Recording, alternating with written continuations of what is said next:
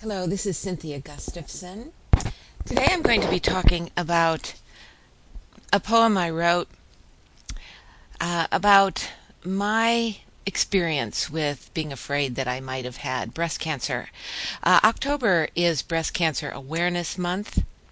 My mother, Dorothy Jorgenson, and my sister, Roxanne Bieber, are both breast cancer survivors. And so I'm always on the lookout. I'm always afraid. I'm one of those people that checks myself quite often to make sure that I'm okay. Well, I wrote a poem called Double Helix Twisting. This was several years ago when I had a scare about some lumps. And this is something that an awful lot of women experience. I think it's 1 out of 3 that actually experience breast cancer, but many, many, many more of us have this scare, thinking that we too might have it. And so this poem is in honor of my mother and my sister, and it is called Double Helix Twisting. By the way, it is in my book called Reversing Your Pain, a poetry workbook for those living with chronic pain, and published by Blooming Twig Books in 2006. Double Helix Twisting. 1. Monday last year. I wanted to be the first, just once, to explain the alien John Glenn orbit describing spaceship Earth. Until now, when you phoned and told me about the lump, how it is present at your morning shower, and still there at your desk, how it walks with you down long hallways, in your nods and hellos, how it overtakes the blind night and becomes implanted in your inner vision as it sleeps with you. The language of doctors has become your new frontier. Each sunrise burns with radiation. My hands cannot reach your new horizon. My calls cannot bridge the distance between sisters. I lift my wristwatch upward in an arc through empty space to my eyes plain, and follow the predictable orbit of its second hand as I listen to the Timex ticking. 2. Monday this year. Machine compressed, my breast between glass plates, squeezed flat for better imaging. I dress. The tech develops dark film. I remember mother, how the nurse did not let her leave, with chill voice, "Go directly to hospital, do not pass go." And my sister too, how she was cut on the surgery table within hours.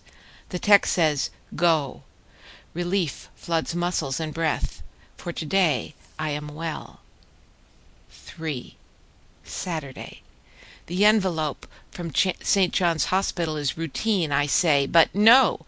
I reread the halting words. Breast imaging indicates need for additional evaluation, does not mean serious problem, should not be ignored. My lord, I call the doctor, too late. It's Saturday, forced to wait. 4. Sunday. My mind hurls through space and cannot stop ticking. I pray without ceasing in my garden's cool light, pruning October's perennials for winter. 5. Monday, second week.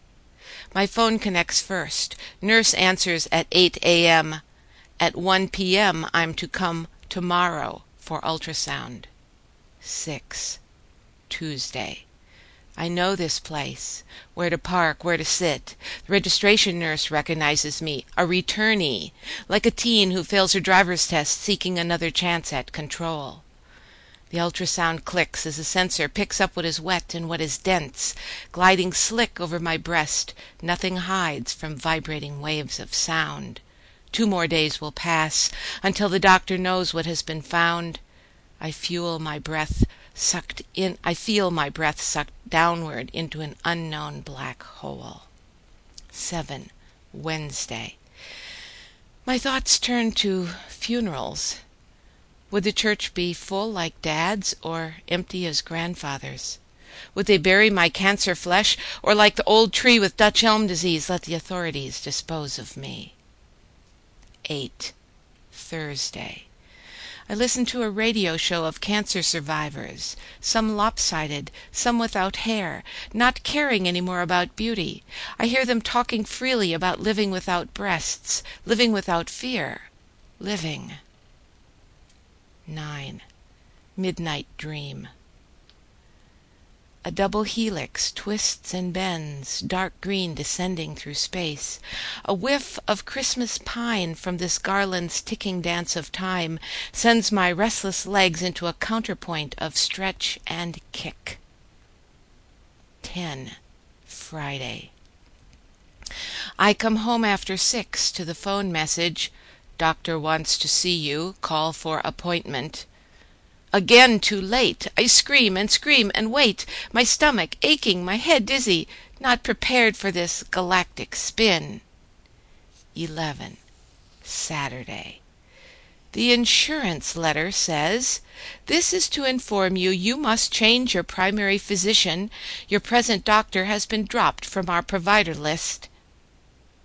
I have been dropped into a primordial goo of dust and water. I am an unstable isotope seeking union, seeking neutrality, seeking. 12. Sunday. I read Atlantis. Mark Doty's poem goes beyond where I think it will stop. This poem, too, like the past summer's drought, extends itself into dry cracks of earth. 13. Monday, 3rd week. She enters with a clipboard, her forehead drawn, her eyes intense and staring into the child in me who feels a scolding coming on. 1, 2, 3, look at me. 2 are cysts, positioned at 6 o'clock and 4. Loose, soft, no problem, she says, as her fingers search through a universe of flesh. Number 3, look closer at me. This one at 3 o'clock is different, a trinity of non-clarity, free-roaming, soft-tissued, but containing foreign matter. 4, 5, 6, see Dr. Hicks. She calls herself conservative, wants a second opinion, a surgeon, to feel and maybe cut, but I am a liberal, open only to thought. 7, 8, 9, you're probably fine. I must decide about biopsy, or about waiting 3 months, about what resides in my body, about cutting away or allowing to stay. 10, 11, 12, dig and delve. 14. This moment. The double helix twists and bends as biology dictates. My orbit is not so predictable, and I have discovered no wormhole shortcuts. I wait.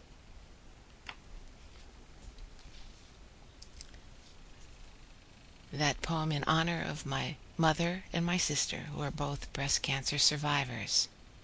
I hope if you're a woman, you check yourself, and actually some men also get breast cancer and should check themselves as well. That's it for now. I hope you're enjoying this October and its beauty before the coming winter. This is Cynthia Gustavson. Remember to see me at my website, www.cynthiagustafson, that's Gustavson with a V, not an F, .com. Goodbye.